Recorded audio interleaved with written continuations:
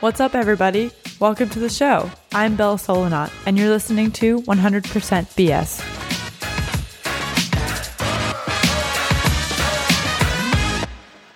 Yeah, well, thank you for doing this, for coming on. Of course. This is exciting. It was really cool because I've made so many new friends in the past year, just like through social, which is just this beautiful, bizarre thing, but like, I'm totally here for it.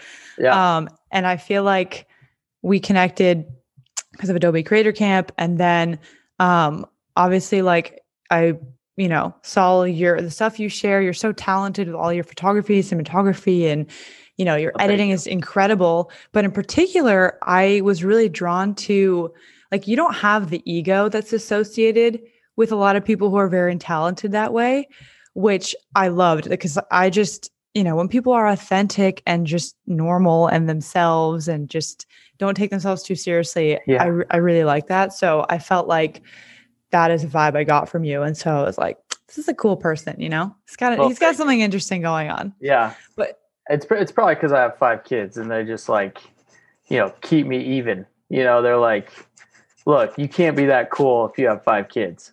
That's true. Yes. You have to, you got to be, right. Aware of everything you're doing. Yeah. But yeah, so is that like something you're, kind of active about in terms of like, your presence and just when you share the work you do? And I mean, it seems to come very naturally to you to just like.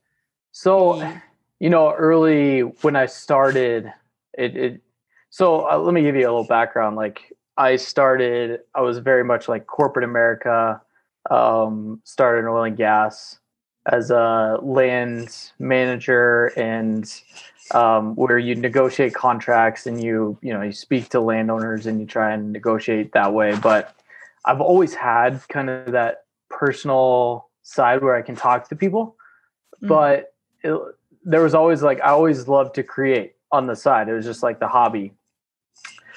Fast forward to like 2020, I was let go of 2 different jobs. So I was like, all right, this is enough. Like oil and gas is great. It pays really well, but I got to get out because I'm not doing what I love. And this is just so unstable. It was crazy. So decided to like pursue it full time. And it just like, I started the video side with my wife, who we were approached to do a wedding for video. And like we had started kind of a family vlog style stuff, where it was just like super raw. We were using iPhones. We were using like point and shoots that we had tucked in the closet, and it was great. It was fun. The kids love it. The kids love seeing it still to this day, and it's fun to have those memories. And that's kind of where I fell in love with it. It was just like the storytelling aspect of video and creating and being able to look back. And so we started doing some weddings. It's not really my thing. Like I'm not that into wedding cinematography, filmmaking. Nothing against it. It's just like weekends with kids is like impossible. But I do love the story behind creating those, but this is just too much. So took that experience and like put it towards YouTube and then doing like more commercial work. And since I started, like the one thing I wanted to portray was just like being myself, being authentic, like you're saying, and not come off like anyone else. I struggled with that hard the first few months, 6 months of YouTube, like trying to be way cooler than Peter McKinnon and all those fantastic YouTubers, right?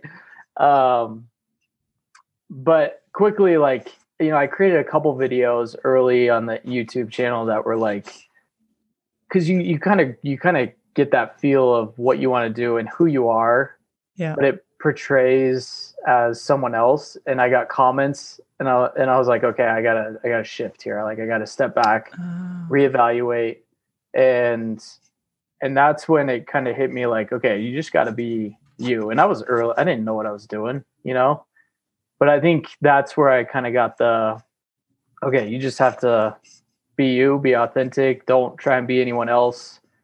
Be creative, find your own creative outlook on everything you're doing. And I guess that's where it kind of comes from. Yeah, no, for sure. I mean, I feel like that is what a lot of people go through when they start to explore the avenue of being a creator, an entertainer, whatever it is that they're doing, even in like a regular corporate job. But it's especially true with this industry because it's so much about the face and what people are seeing. Right. That the second you let go of like the semantics of like, how do I do it? What do I be? What do I talk about? And you're just yourself and you're just like goofy and silly and you mess up and you're just like your own commentary. Like people are super drawn to it.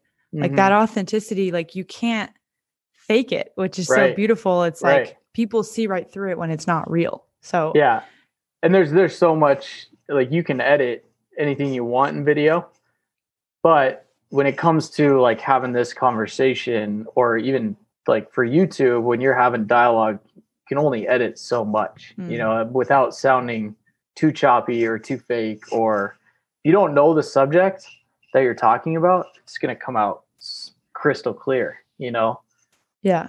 And that's why I think because people are aware that it can be so edited and because there are people who edit so much and are so fake and are so like over the top that when someone is just real, it's like, holy shit, I don't know what it is, but I like this. Like you just identify with it. It's the humanness that's like, you can tell at a dinner party when someone is, trying to impress you with their, whatever they've done in the past. And versus when someone is just, doesn't have an agenda. So it's such a turnoff too.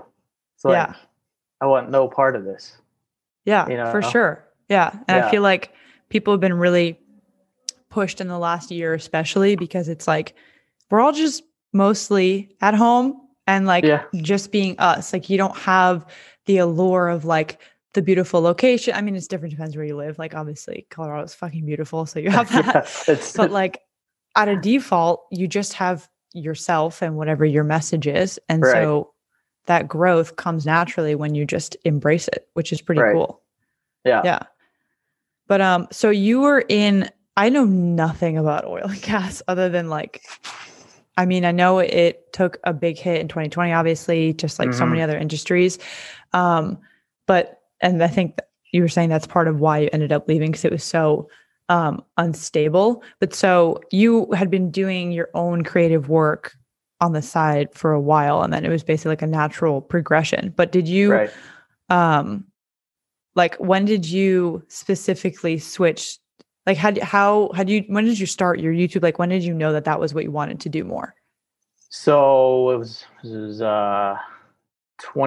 December 2019 is when I started like really pushing the YouTube as much as I could. Now I was still working oil and gas at that time. So it was like, do it when you can sort of thing. It wasn't, it wasn't any sort of agenda. Just get a video out when you can, create, and see how it goes. Just test it out, see how you like it. Is it manageable? And then from that, it was just like, okay, this is fun. Let's keep going. And it became like, all right, let's try and get one video out per week and just take, see what kind of progress we can make. And I was able to do it. It was hard. Like it was, staying up till 1, 2 in the morning, trying to get videos out. And it definitely taught me a lot about like, okay, if you want to do this, like this is kind of what it takes. You can't just, especially with my situation with having like my wife and I were blended. So she has 2, I have 2, and then we have 1 together. And so like 50% of the time it's great. We only have 4 or we only have 1. Right. So I tried to maximize that time to just push out the hobby, creativity and content. But then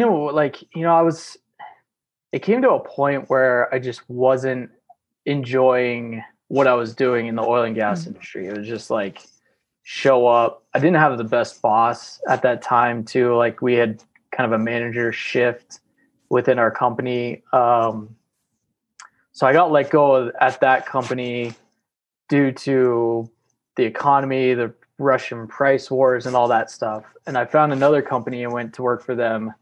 And at that point, like I was on the fence. I was like, maybe this is, I received a nice severance package. I was like, I could be good for like a year, and just do this and see if it can go somewhere. But in the back of my mind, I was like, yeah, but this is like your career. You have kids and a family and a mortgage and all this stuff you got to pay for. Like, you should probably go, like, be responsible, be a responsible adult, Yeah. And so I found another position, and 7 months into that position, the company went bankrupt. And that was like that was March 2020. So that's like right when the pandemic hit. That was when the price wars were even worse at that time. And that's just a supply and demand thing with, it's a whole nother monster. But so I kind of sat down with my wife and I was like, all right, what are we going to do? Like, I think I should just push this as hard as I can. I was getting more and more people inquiring to do some stuff. And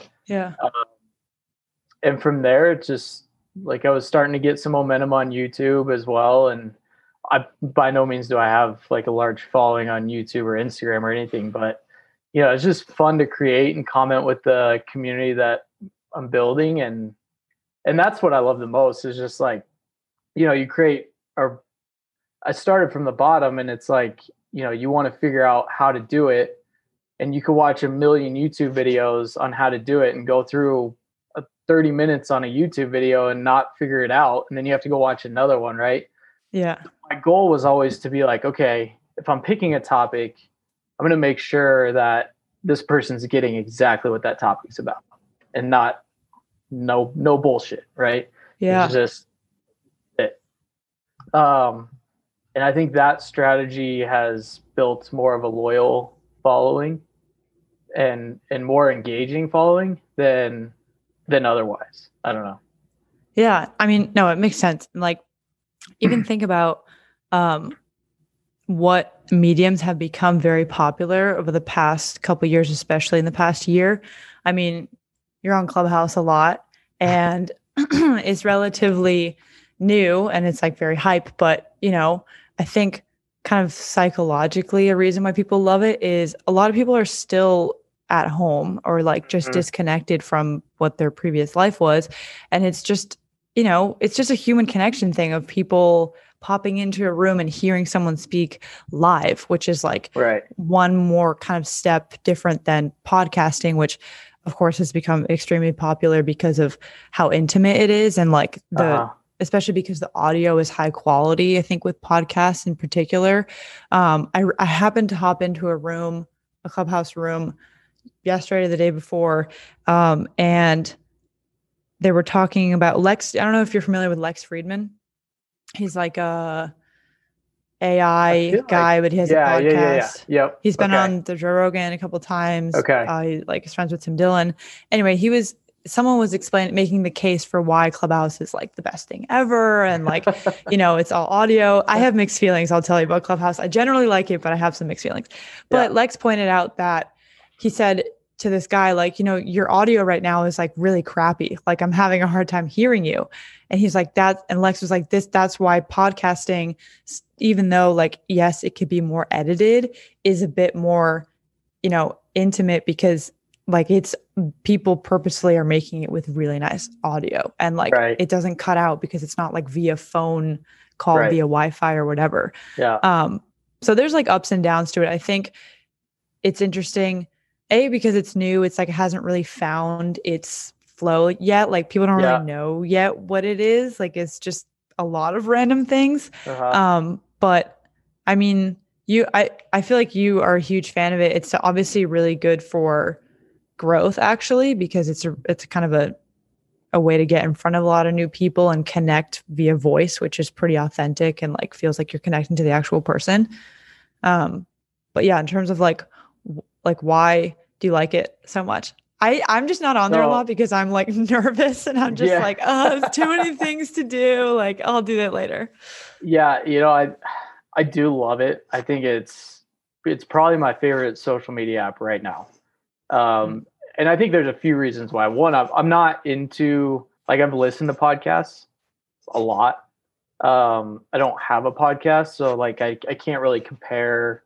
Like, yeah, the audio is so much better in podcasts, and you're getting that like crisp audio.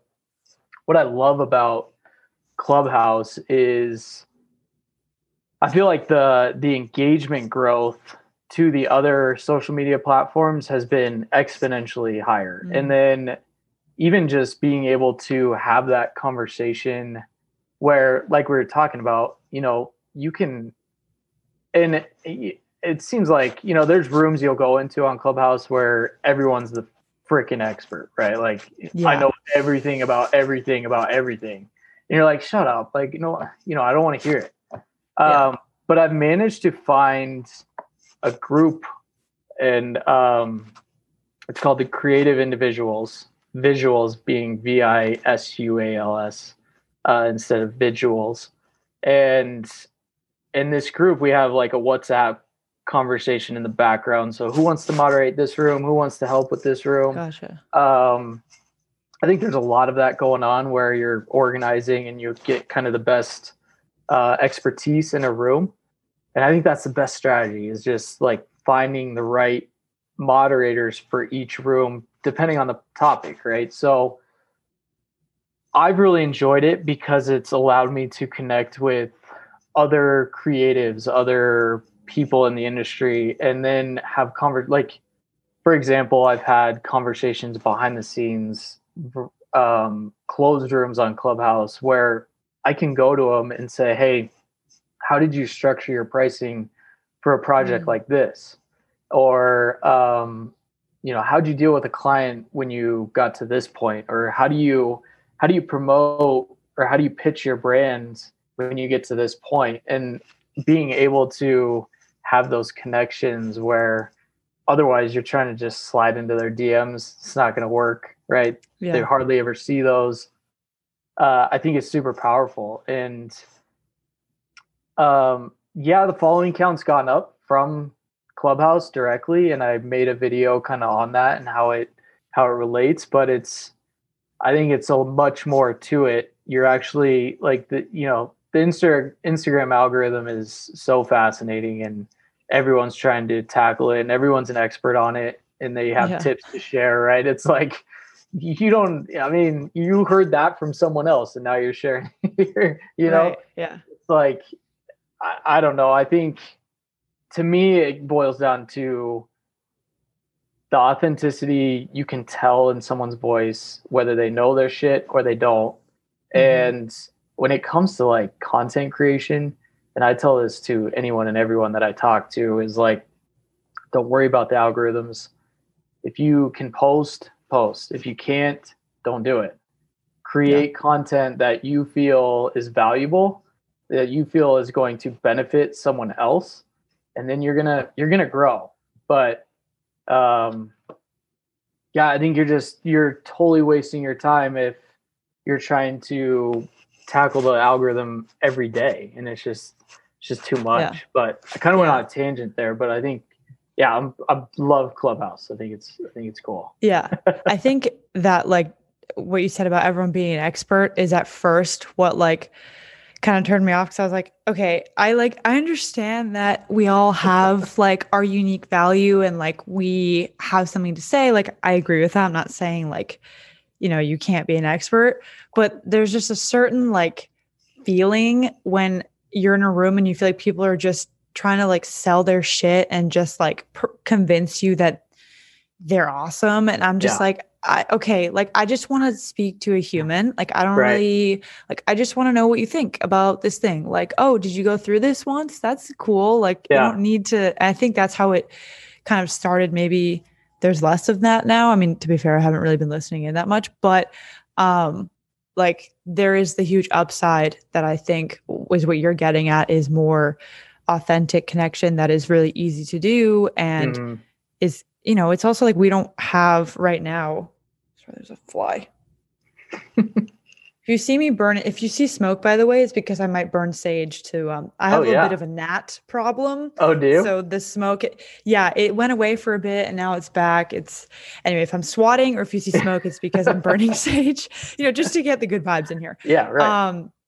What was I saying? Oh, there is a huge upside to it. And that's, again, with all the platforms that have been taking off, and like, there's a huge negative to social media. You can easily, be pessimistic about it. Everyone watched The Social Dilemma and was like, fuck, like this is not good. Crazy. But I think we took that and we were like, okay, we're aware that social media can really fuck you up. People can be really fake. It's very easy to compare yourself and to just go down the negative rabbit hole. But I think it's pretty cool that people have kind of taken that information and be like, okay, we understand the algorithm. It kind of is like driving us into these bad habits, like it's leveraging our worst behavior. And instead we're like, let's actually be super authentic and be like active about how we engage.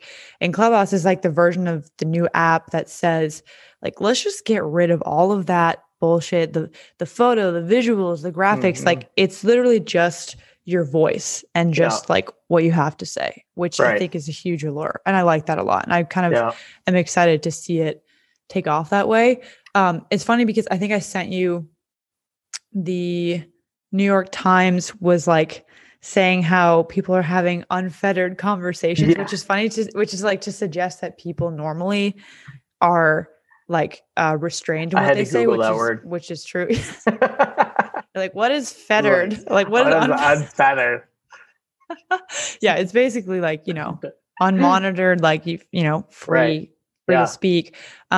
But I think China actually banned the app, which makes sense. But that's such a crazy concept to me that like they like just took away, which I'm pretty sure in China there's like a huge lack of internet access. Yeah, I didn't know China had the app. Yeah, I think that they banned it. I'm pretty sure that's what I read most recently. But that I think it's communist, right? So they got to control what people are thinking and saying. Slow down here. Yeah. We can't have people unchecked. But it's kind of scary because, like, I've been seeing, places like the New York Times and whatever, these more larger mainstream media outlets kind of giving it a bad rap and being like, oh, like there's these rooms where people are able to say whatever they want and like it's not checked or anything. And it's funny because like it's a real like issue, like there's misinformation, like I get that, but Clubhouse brings like a new level of like threatening control, because you would have to just straight up deplatform people or like just monitor the words that they say live. And that's like, again, why people love podcasts, because no one is there to monitor what you're saying. Like, yeah, on YouTube, you can get deplatformed and they'll demonetize you. Like that happens to a lot of people. But Clubhouse is like the newest threat to that, which I really like a lot, because I'm a huge proponent for, free speech in general and just letting people have conversations. Obviously there's going to be bad people out there who say bad things, but the cost of like censorship to me outweighs the benefits of, letting people speak. But that's why I'm excited to see what happens with Clubhouse, because for those like juicy conversations about politics and culture and whatever, where people are really testing things out, that's a great thing to me, that people can speak to anyone. There was a room I was in the other day and it got super controversial. And, it's like, it was a room of like, I think there were almost 2,000 people in the room, and it was, which is large for Clubhouse right now at this given time. That's a pretty large room. And, it just like you have so many different voices. And if there's too many moderators in a room, you start getting like the trolls who don't like that one person's speech or what they're talking about. They'll just kick them down and like, shut them out, which is kind of messed up. But, I think it'll adjust. I think they're going to make a lot of improvements. Do you have HBO? Have you seen Fake Famous by chance? It's a newer. I haven't, but I need to watch it because people have been talking about it. Did you watch it? It's fantastic. What It's was it's it like? very, so yeah, I would love to talk about it. So it's all about Instagram. And the guy basically took, and I don't want to ruin it for you, but it's You this can. It's fine. I won't be like. I'll okay. watch it, but just go ahead. Just you can go ahead. So, Fake Famous, HBO documentary. The guy who kind of runs the show talks about, he gets three subjects, and the whole idea is like, let's see if we can fake these people's accounts and make Mm. them famous. And so it's two guys, one girl who gets selected, and there was a whole slew of applicants. The idea is like they're going to buy him followers, they're going to buy him engagement, and see what happens, see like what brands start reaching out. And the two guys kind of, like, they were going through it, they saw growth, they got their fake followers, they got their fake engagement, and they were like, getting direct messages like, hey, what's going on, like this isn't you, this isn't who you are. And Oh, so because it's based on a real person. yeah, these Like it's are a these are real people. So these are okay. like, they're three people who signed up for the program saying like, I want to be famous on Instagram, I want to grow through Instagram. And they Okay. they had to have known well in advance like this was the strategy, right? Okay. They were like So, willing that they were going to do it in this like right. buy followers way. Yeah. Okay. Yep. Yeah.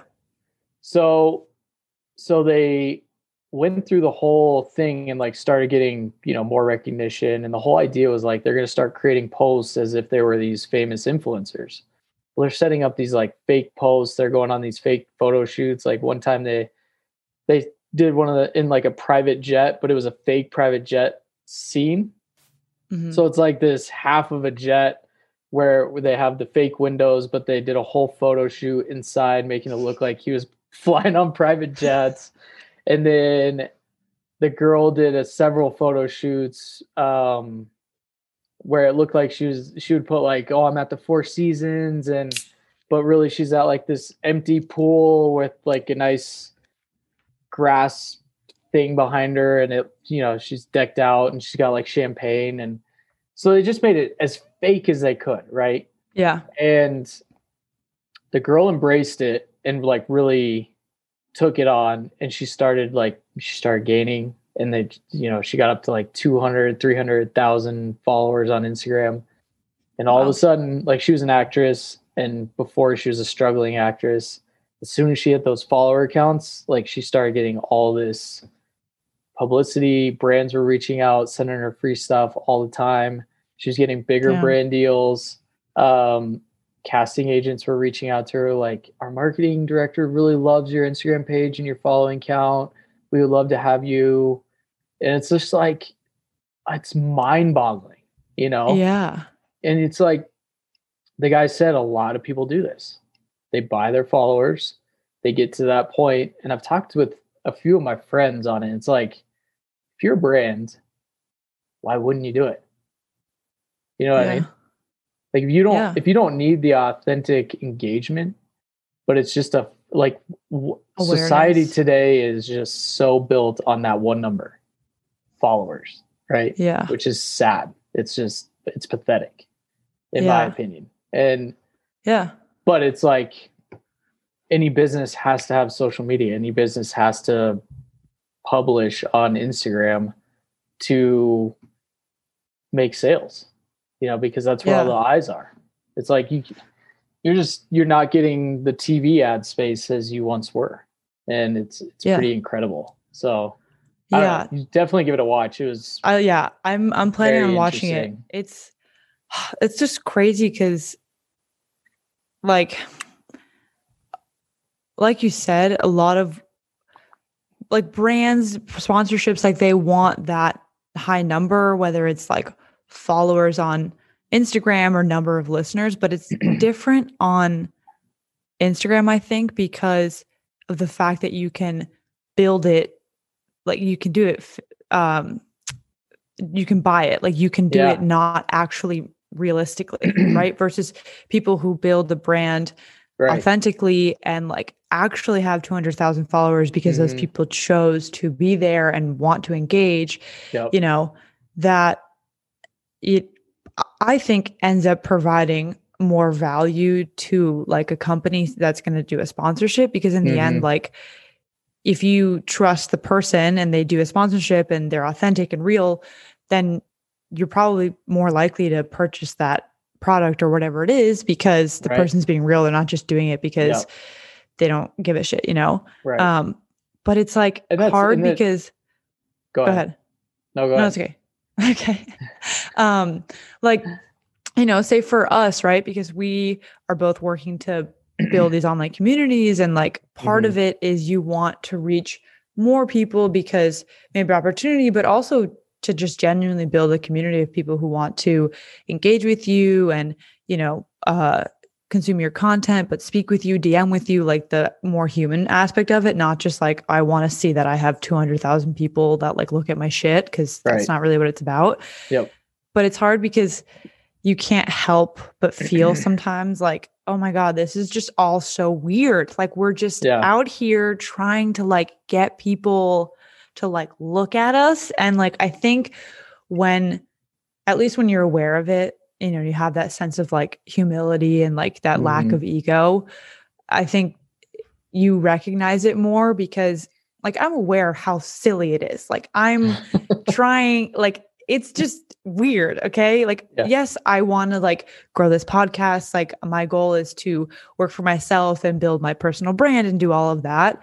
And, you know, Instagram is a huge tool to do that. And part of it is like having more people who see it and follow me and engage, whatever. But it can so quickly turn so negative and just gross, like just people who buy the followers and are just doing it because of vanity reasons, and like not because they actually care and want to put a important message or whatever their unique message is. I think that's where it gets kind of like slimy, is just the people who are doing it because of just the number. Like, I just want to be in that club of having 1 million, but it's like, well, why? What are you telling these? Like, what's your message? What do you care about? Like, what are you telling these people that you're passionate about? Like, if it's nothing, it's like, what the fuck are you doing? Like, why does it matter then? Absolutely. Yeah. I think brands are getting better about understanding where the fakeness is coming from and who they are, and getting to know the influencer a little better. But like this show, I mean, and they were kind of worried about it because she started getting so many the female started getting so many followers, and the engagement, they were worried about the engagement rate, right? The percentage of engagement, because these larger brands have the software to kind of feed that out, or weed it out, I guess you could say. So, but they, they did their own tests, and excuse me, she was passing all the tests on engagement rates for some reason, which is like, okay, is the software not right? Or, you know, or is it just bots? It's like, yeah. And that's all they are, is just like, you know, the comments that she was getting were just a bunch of emojis, or like really fake comments, not engaging. It's very interesting though. It was like, you know, it's definitely, you know, you think about it and you're like, yeah, it'd be an easy way. But like you said, it's like, that's not what I want to do. That's not, it goes back to the beginning of our conversation. Like, I truly want to help people. Like, that's why I got into this, was to, you know, I was a videographer who was starting out, didn't know anything from anything, and did it the hard way, made a lot of mistakes, and hopefully I can help people make less mistakes. Like, everyone's going to make mistakes. You're not going to get rid of that. And it's just like, that's part of life. You just have to kind of go through it. And I think, you know, I don't know. It's like, I don't want to be fake, you know, that's just, and I think a lot of people are that way too, but you know, there's Kim Kardashian bought a ton of followers early in her career. And, you know, they say like, you know, her sex scandal tape, that's what made her get on the map. Right. It's like, do something crazy to get on the map. Right. Yeah. Well, the thing is, like, I imagine that doesn't end up feeling fulfilling or good. Like, I don't, you know,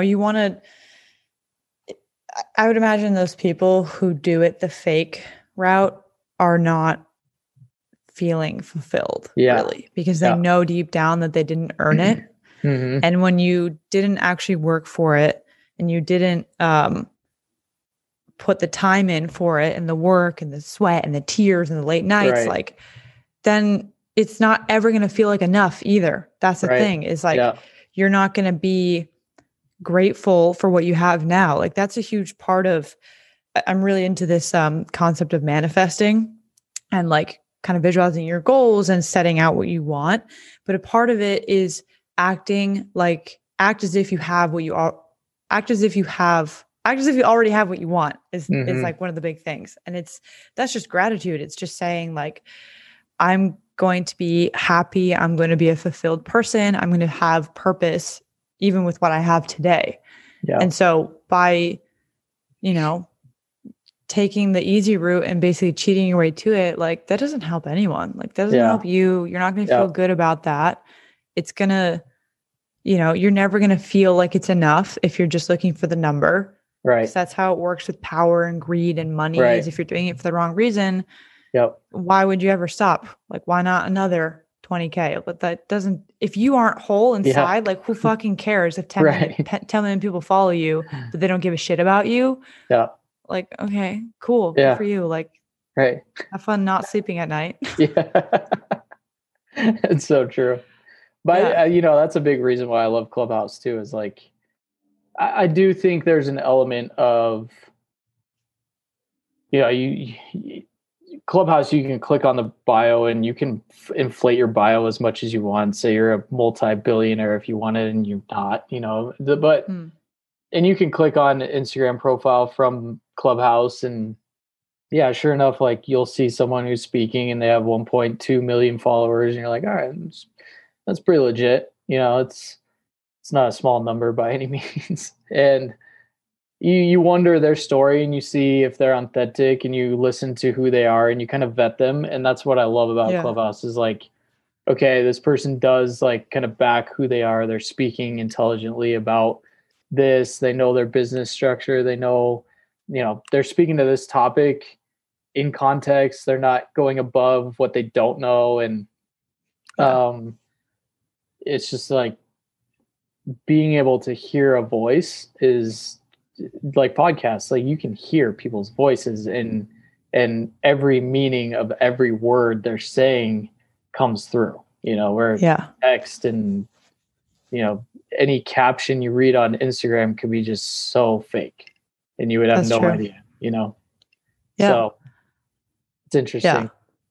Yeah. I mean, I find it really exciting. Like, I think, again, just seeing that it's really easy to just so many people doing it the fake route and just not being authentic, but that people, the small, rare amount of people who choose to do it authentically, and like, you hear in people's voice, you see it on their story, like when you hop on with fucking filter that has like the cows in the background. I saved that one for myself because I was like, that's fucking hilarious. But like, you can see when someone doesn't have an agenda and when they just want to help people. Like, you just want to help people make sick fucking videos, and like that comes across, versus it's with anything in life, really. And I'm a big skeptic of mainstream media in general, just because I don't like the narrative feeling, and that people are just hitting talking points that really bothers me.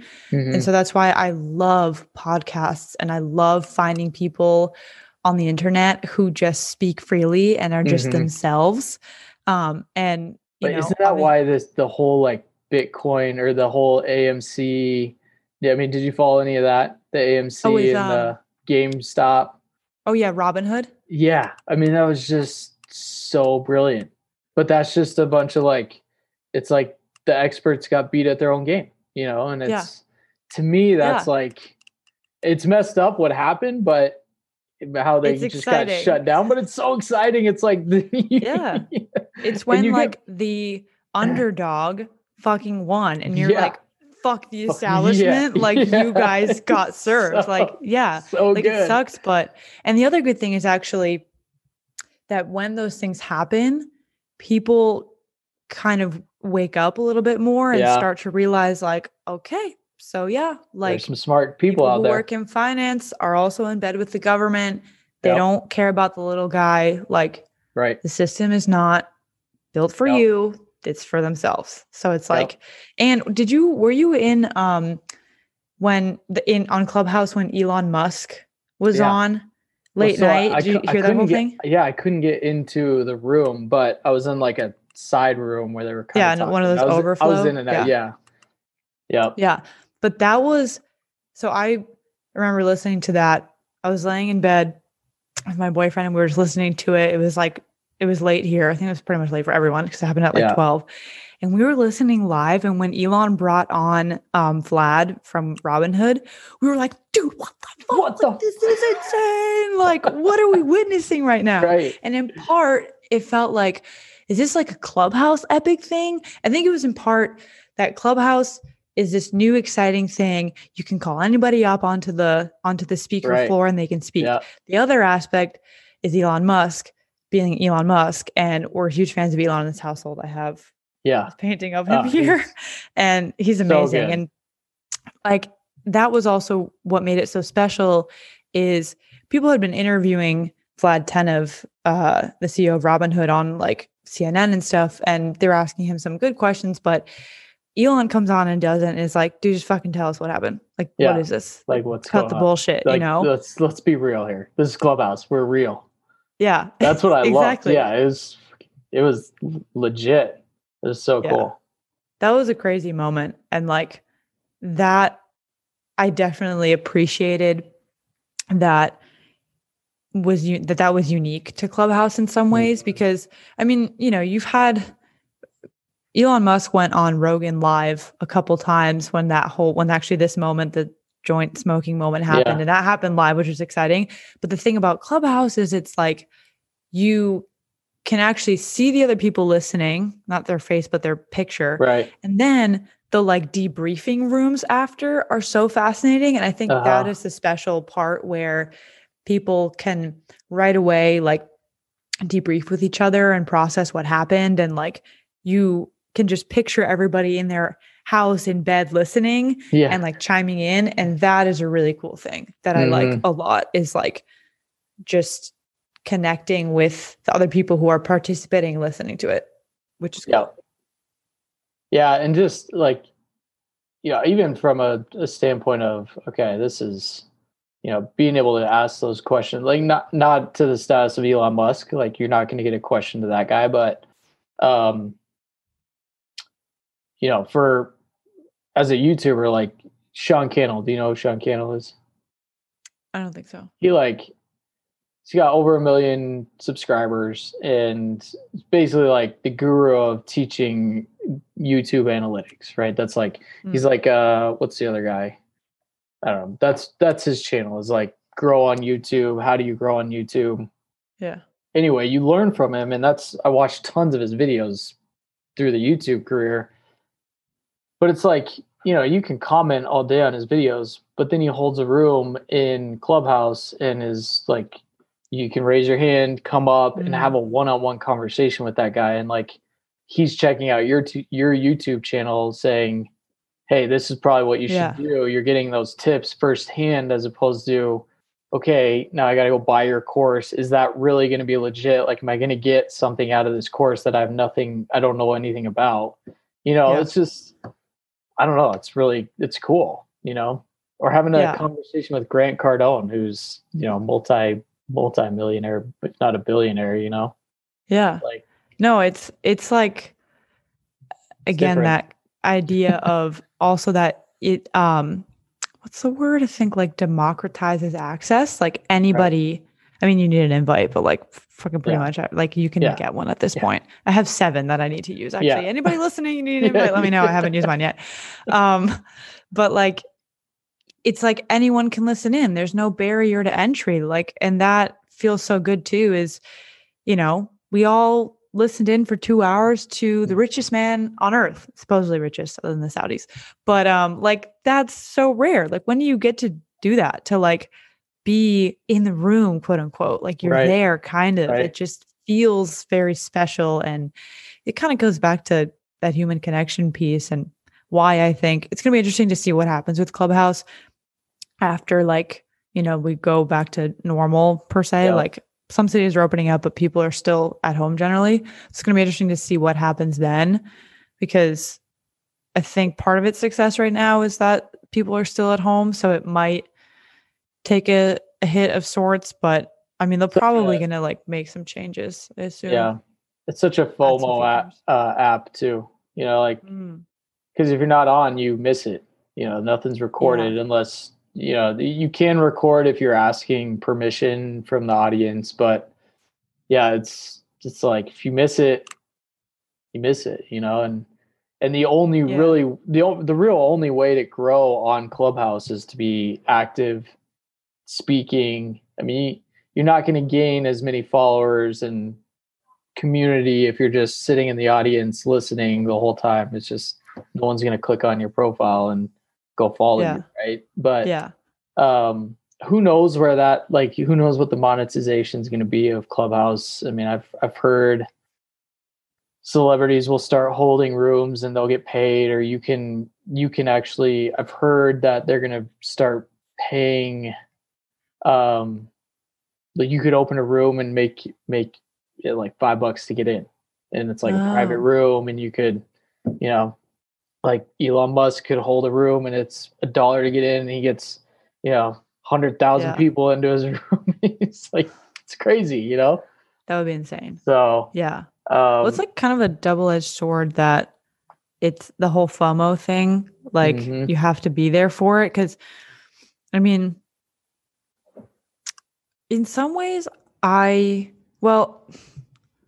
it's like, that's good because you have to be there, you have to be present for it. But in, the digital world, in terms of, and in terms of, true, because people can say whatever the fuck they want, which is good and bad at the same time. Yeah. But like, in terms of all the other biggest social platforms, like, things can live for a long time, which is a nice thing, like, in general, because you don't have to be on there all day to make sure that you hear the thing. Right. But it's like that, so it feels like, okay, you had to like go to dinner to have that conversation, or else you're just going to hear about it through a friend. But in terms of most social apps right now that are really successful, is you can still go back and visit the thing later. So, and I wouldn't be surprised if they don't add a record feature. Because they say in the policies, like, we don't like recording, but if you get permission, you can. And actually, the software would like say, hey, this is not to be recorded unless permission is granted. And people were testing it out. It actually happened to me when I was creating a video about Clubhouse, and I was trying to do a screen record just to show like how the flow of everything goes. And it detected that I was screen recording and like said, hey, you're violating policy or privacy rights. And so it was pretty interesting, but I've heard that they'll kind of open up the recording side of it. So that'd be interesting to see. That'll be interesting. But it is like, it's dangerous in the fact that, especially as a content creator, like, I need to be out creating content, not sitting on Clubhouse for hours. I mean, some of these people are spending days and just like Clubhouse influencers. They're there all day and night. I will wake up to go to the bathroom at 2, and I'm like, Brett Weinstein is on Clubhouse. I'm like, what the fuck are you doing? You're all there all day. Brett Weinstein is a Clubhouse influencer. Like, what? It's so strange. You can like very quickly waste that's why I think I'm like, I know that I'll get sucked in and like I'll end up wasting time, not that like, there's ways to get value from it, but that's again, the double-edged sword of it being like live, and that there's the whole FOMO feeling. But like, it just comes back to balance. Like, you have to, like anything, right? You could spend all day on Instagram or Facebook or Twitter. Like, people are spending all day on Twitter, just commenting all day, It's a little different, but I don't know. I'll try and throw it on in the background with Clubhouse and just listen. But even when I do that, I find myself not getting to a flow state of when I'm editing, And so much of editing for me is like, okay, I need to just sink in, put the headphones on, get into that flow state. Because once you hit that, it's like so much creativity comes out. It's crazy. Yeah. But if I have that on, it's just see ya. Yeah. Do you find that you are, because I was recently speaking with, there was like this workshop with a bunch of women. They were talking about how, as women, because we're like cyclical beings, that our creativity and productivity like can come in different waves. So I'm wondering if, obviously, as a man, like if you, or if this is just across the board for everybody in terms of like creativity and finding your flow state, like, do you find that it's pretty consistent, or that you have to, obviously kind of, we have, burnout days and we need to like take a step back, but generally as someone who's like creating content full time, like what's your relationship with like that flow state? Yeah, that's a great question. So today I'm actually making a video, and I was filming it earlier for my next YouTube video. It's like the title is going to be something to this effect: out of content ideas, try this. And the whole idea is, when I feel like, especially in Colorado, like right now, we just got a couple huge snowstorms. And for me being like, I love landscape photography. I love just going out exploring. And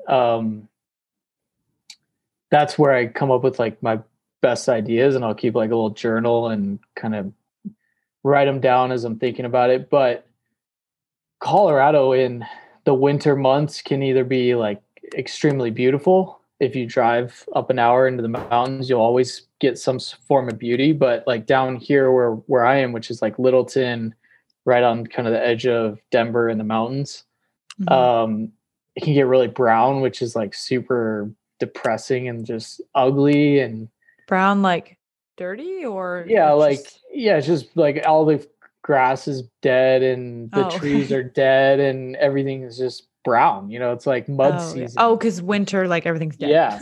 Yep. Right. Yeah. I'm like, what? It's just like, what are you talking about? So the whole idea behind this video is like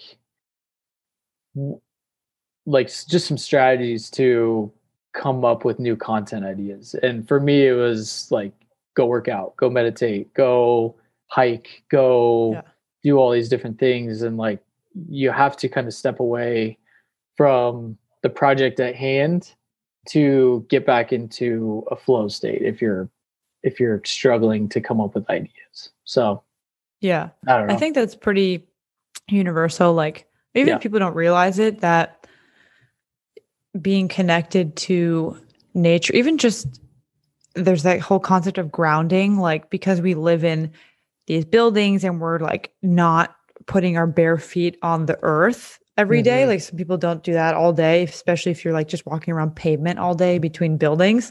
But when people go back to nature and like, nature bathe and are in trees and are just breathing in the fresh air, even going to the beach, watching the sunset, like, it's so good for you. And like, we're so removed from that at a default because of just cities and like the hustle and always having to be kind of on and go, which has been changing because of, COVID and all that. But it's so important and so underrated, I think, still, to really like get into nature and disconnect and like not be on the phone, on the computer, or like having your brain wired to everything, is to just like fucking breathe air. Like for me, the biggest thing is like, if I'm not feeling even both like mentally or physically good one day, is if I can't get to like the beach or something, I'll just like go dance in the parking lot, which I do a lot.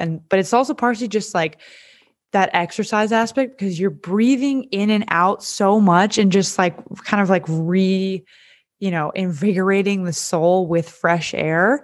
And then the physical exercise component like kind of gets you into that flow state where you're just coming up with ideas and like everything is feeling good. Like the machinery is going 100 miles an hour, which is really nice. You just talked about that on your story with your dancing. It's like you get back to that tipping point where you're like, oh, I can't do it. I can't do it. But then you just go a little bit longer and then you're like, oh yeah, here it is. I found it. Yeah. Yeah. And I think spot on. Right. And it's funny because I think especially when your life is relatively it's easy, quote unquote. Like I'm talking, we're not at war. We're not like I'm not doing manual labor. Okay. Like I'm fucking making videos and speaking into a microphone. Like my life is not that hard. Okay. Like we're in a lifestyle. It's not that bad. Right. So doing physical exercise though, and like pushing yourself that way is so good for building mental toughness and also just getting better at everything you do, because it's that same parallel. Like for me, it's through dance, which is very fun, but for me can also be very difficult because there's like a kind of mental aspect to it of, like I said, where I'm getting an hour in and I'm like clunky and I'm tired, it's not feeling good, or whether you're doing a workout or a hike and you're halfway up the mountain and you want to quit and turn around and you're tired, but you push. Same thing in life, like any project you're doing, your career, relationship, whatever, like you get to those points of discomfort, those points where you're like, ugh, this is just like not that good, but you push just a little and it's like life-changing. Like it's just, that's the little growth piece, but you have to there it is. Push for it. Yeah. And that's why I think so many people, I mean, at least why it's in the past couple of years, like exercise and being in nature and getting back to that basic human thing is so important for people, because we live in cities and we commute and like we're very disconnected from our, the caveman days when we were in nature and like didn't drive cars and stuff. Like you have to get back to that primal, especially with lockdown, part of you. It's like it's impossible. It's depressing. You're a content creator, it's like that's the last thing you want to be doing is stuck in a house. It's horrible. Yeah, even just for people, like it's really sad in some ways, because we've just been so like forcing people to stay inside and not be breathing fresh air and not seeing even social distance, whatever, Interacting. but like interacting with people and like outdoors in environments that's not just your house is like just like literally for your health, like for your immune system is good for you. And like we really took that away from so many people, and it's just really, it's bad. It's just like a lot of fear involved. People don't even want to go see their family or their friends. Like it's not good for you. And it's just so normal now to stay inside all day and not see anyone. It's concerning. Very, especially for our youth. Yeah. Yes. Oh my God. For kids. How has that been in, well, I don't know how, I have never been to Denver, Colorado in general, but like, how has that been during lockdown? What's it been like for kids? I don't know that perspective. Yeah. So it's like, I mean, our schools were kind of hybrid, and then it was shut down, and then, kind of all over the place. Like you have sports going on, but then they get canceled because an outbreak or the government shuts it down, or,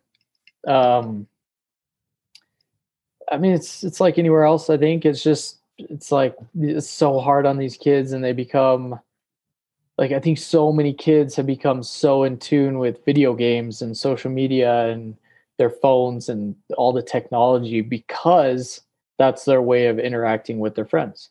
It's become like, you don't, when I grew up, it was, and I'm probably aging myself now, but you go outside and rollerblade with your place hockey out on the pavement, and you do cul-de-sac to cul-de-sac.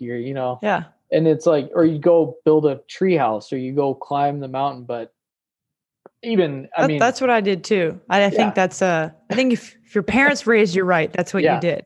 Right. You didn't have a cell phone for a while. You played manhunt with the kids in the neighborhood. Right. Roll around in the dirt, ride your ripstick, the longboard around. Games. Yeah. Yeah. And I think it's definitely gotten away from that. I don't know if it's, antisocial, especially this past year. It's like the kids have, even when they get to go to school, they're in a group of 12 kids that all are in the same class the whole way through. And they don't, they're not getting 40, 50 kids you get to interact with. And you're not going through the difficulty of seeing different cliques, which I'm not a proponent of cliques, but I think it teaches us to understand, like, people are different. People are different in this world, and that's okay. It's like, you're not going to get along with every single person out there.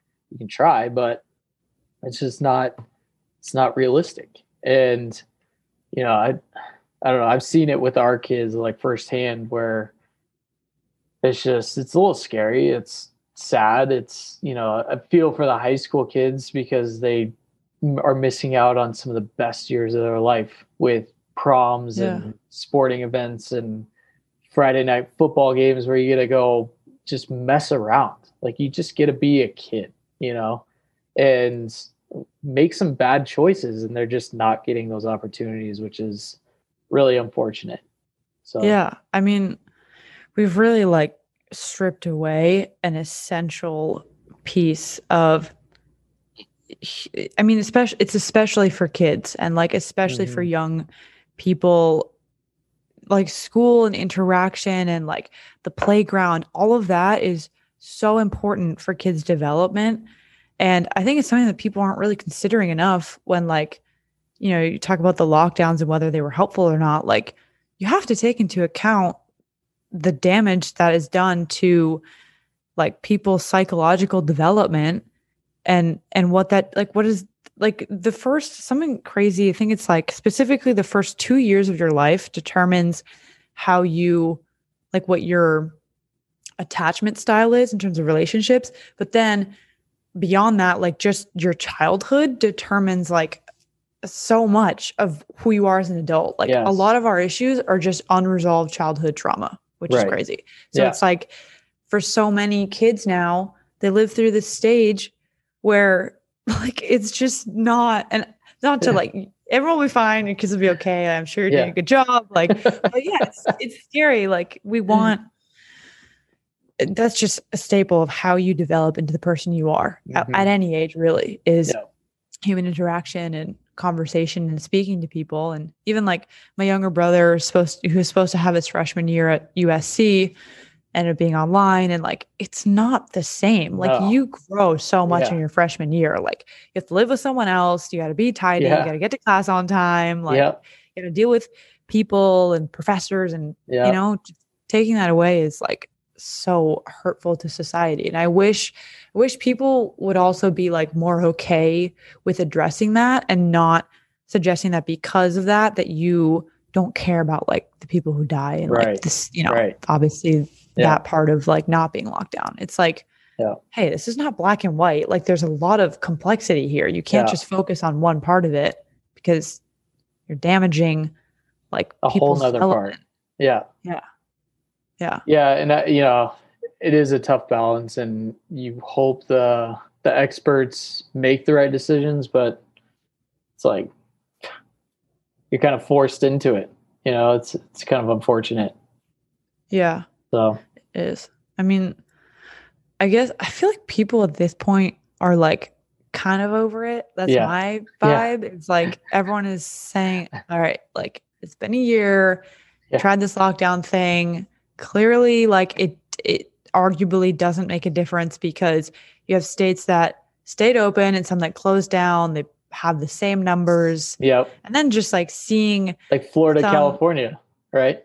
Like you have Florida who's just people are going out, bars are packed, no masks, and numbers are about the same.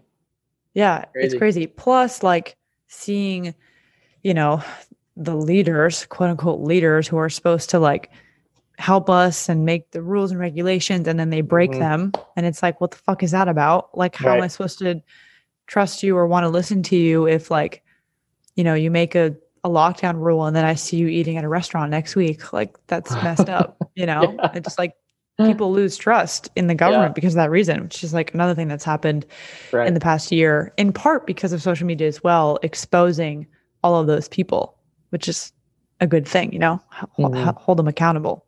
Yep. Yeah. Yeah. The restaurants, they took a huge hit.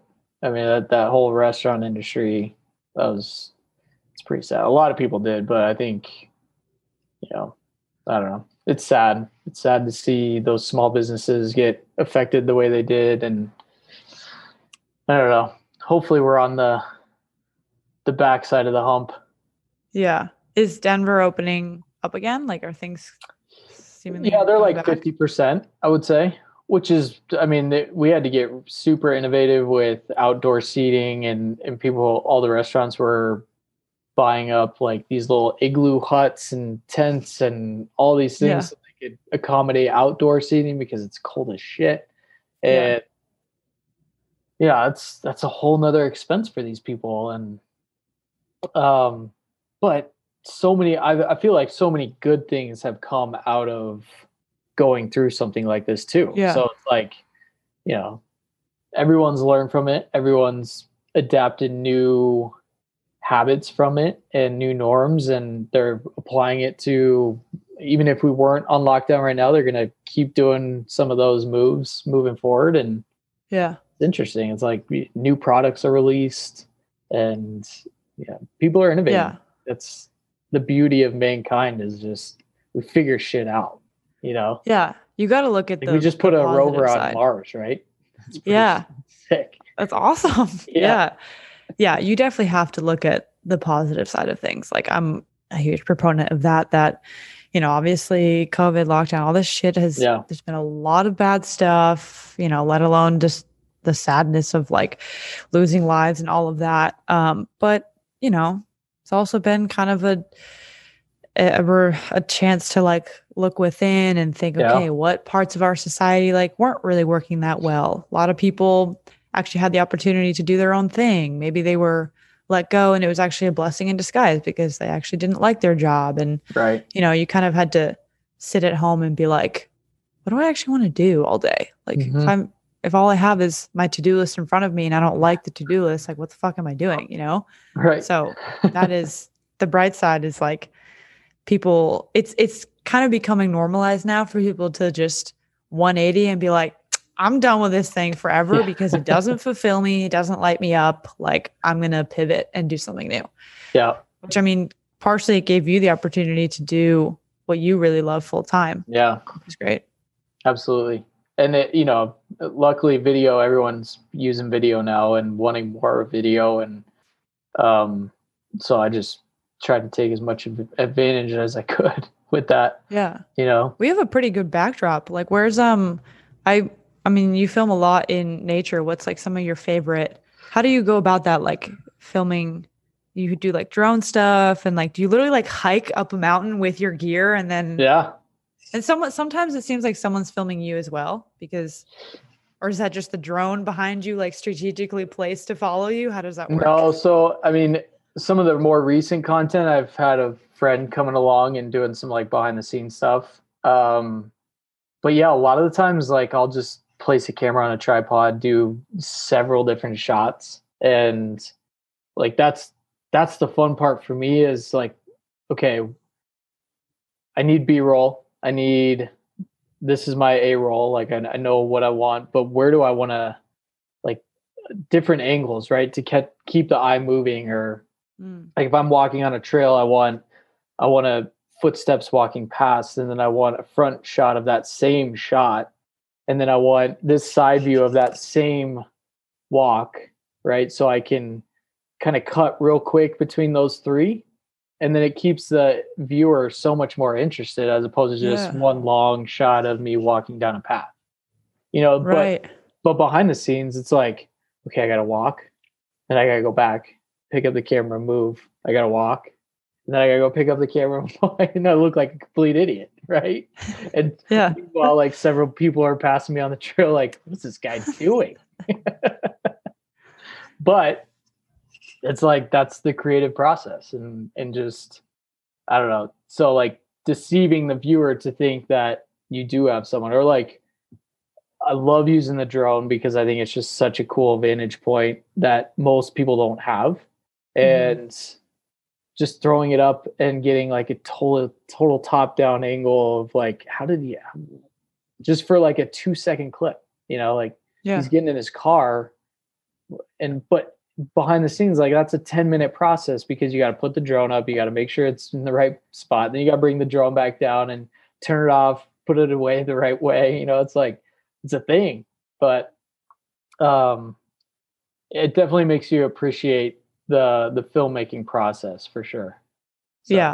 Yeah. Well, you do really good. Actually, when you break it down about like just even the filming, the different angles of you walking, like it's so true. I mean, you keep like, that's the kind of the Right. golden thing. You got to keep people engaged. You're Yeah. showing the different angles. It's things that people don't really, if you don't have an eye for film, you don't realize that stuff. Like if you've Right. So never next time studied you it. watch like a Netflix series or anything on anything, right? Just pay attention to how often the camera is moving. And you'll be Yeah. like, holy shit. You know, it's Yeah. like I had no idea.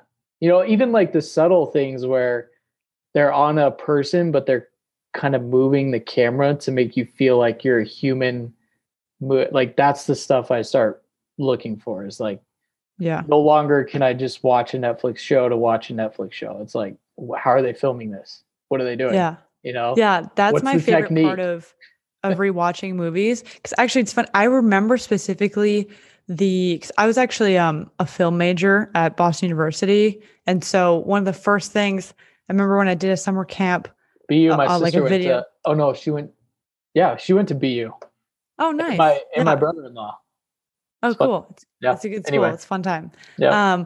But I went to a summer camp there when I was in high school, and I will never forget the feeling of when I had my first editing class, and they just taught us. Like I just noticed that in a movie when they have a conversation, they cut back and forth, and like my whole life, I didn't like register that Yeah. is how movies are made. I was like, oh my god, they take multiple sides and edit it together. And Right. from that moment, I was like, this is what I'm going to do with my life. Like, this is This is so cool. incredible.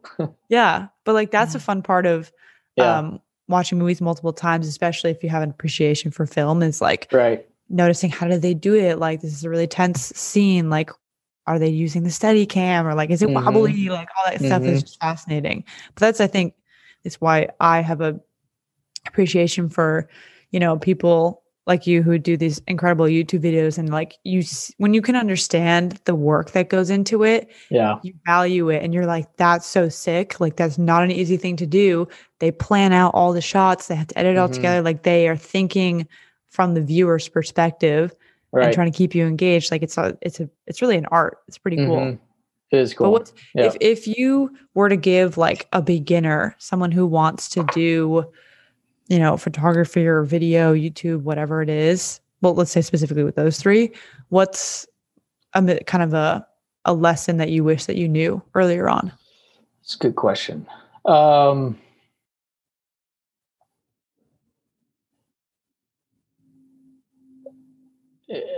a technical standpoint, I would say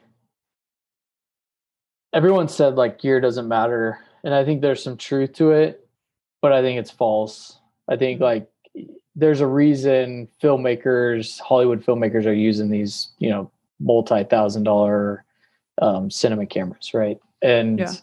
I do think earlier on, I would have liked to have known, like, okay, if you're truly wanting to get into this, and I know everyone's budget's different, and you got to start somewhere, whether it's using your iPhone or you got to, get in with a smaller camera, which I certainly did, and I think that's the progression. But if you're on the fence of, okay, I have this money, like I can spend it on something that I could grow with, like do it. Because Yeah. like because when it comes to gear and stuff, like you're buying quality.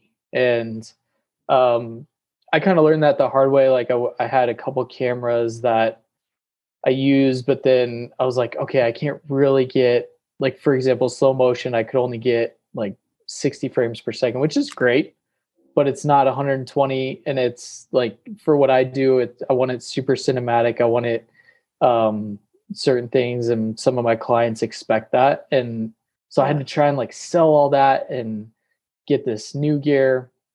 And that was just a pain in the butt. But beyond like the gear, I would say don't compare.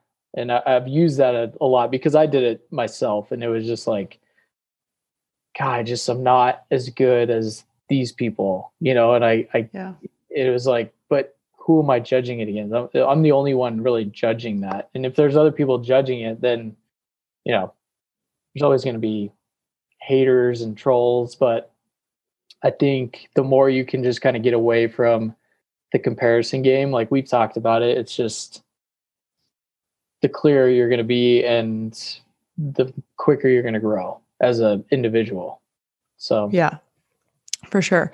I think I'm totally on board with actually investing like monetarily into the thing you want to do, because everyone has a different budget. But if you can find the money, if you can just like, maybe don't buy that sweatshirt, don't drink Starbucks for the month, and like put the money in, like it has a huge return, because in the end, you're just investing in yourself. And like, it also pushes you to do the thing, right? Like I could have started this podcast by just doing it from my phone, right? But I was like, no, you're going to buy the gear. You're going to like buy all the proper stuff and like do it the right way. And then it was like, okay, well, obviously like I'm doing the thing, right? Because yeah.